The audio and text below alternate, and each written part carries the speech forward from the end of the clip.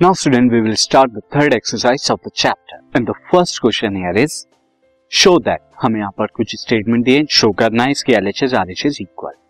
सो यहाँ पर क्वेश्चन 1 का जो फर्स्ट हमें यहाँ पे दिया हुआ है ये दिस इज फर्स्ट वन और उसकी लेफ्ट हैंड साइड क्या है, लेफ्ट हैंड साइड पहले मैं लिख देता हूँ, वो है 1048 degree multiplied by 1023 degree multiplied by 1042 degree and multiplied by 1067 degree. इसे हमें 1 के इक्वल लेके आना.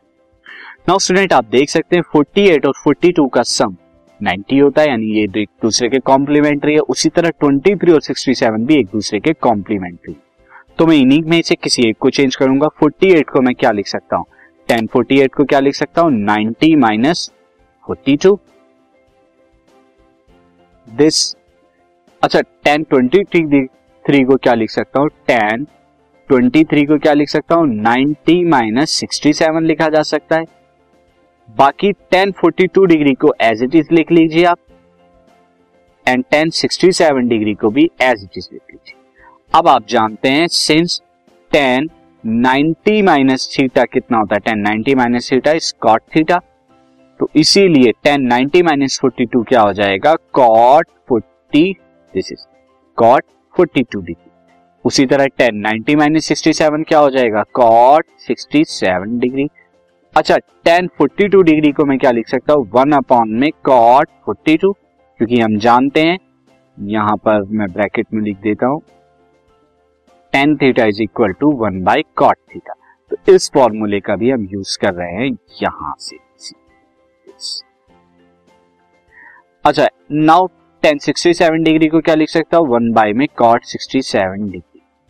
ये कैंसिल हो रहा है इससे, ये कैंसिल हो रहा है इससे, और फाइनली आपको सब कुछ कैंसिल हो गया तो 1. अब इसी का हम सेकंड स्टेटमेंट देखते हैं. सेकंड स्टेटमेंट क्या है, वो है cos 38 degree, cos 38 degree and cos 52 degree minus sin 38 degree and sin 52 degree.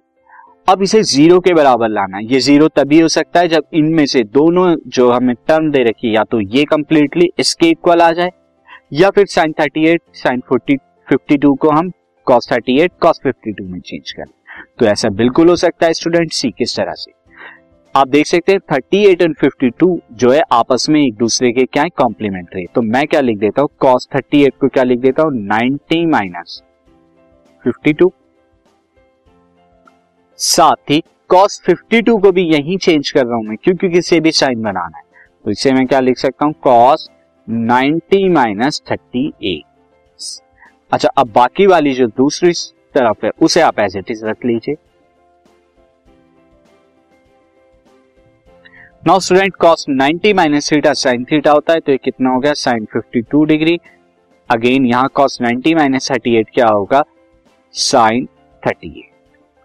अब आप देखिए दोनों की दोनों टर्म्स एक दूसरे के बिल्कुल इक्वल हैं, यहां पर बिल्कुल इक्वल दी हुई है. यहां पर this, that means this is equal to 0 is equal to right hand side, और यही हमें प्रूव करना था. This podcast is brought to you by Hubhopper and Shiksha Abhiyan. अगर आपको ये पॉडकास्ट पसंद आया तो प्लीज़ लाइक, शेयर और सब्सक्राइब करें और वीडियो क्लासेस के लिए शिक्षा अभियान के YouTube चैनल पर जाएं.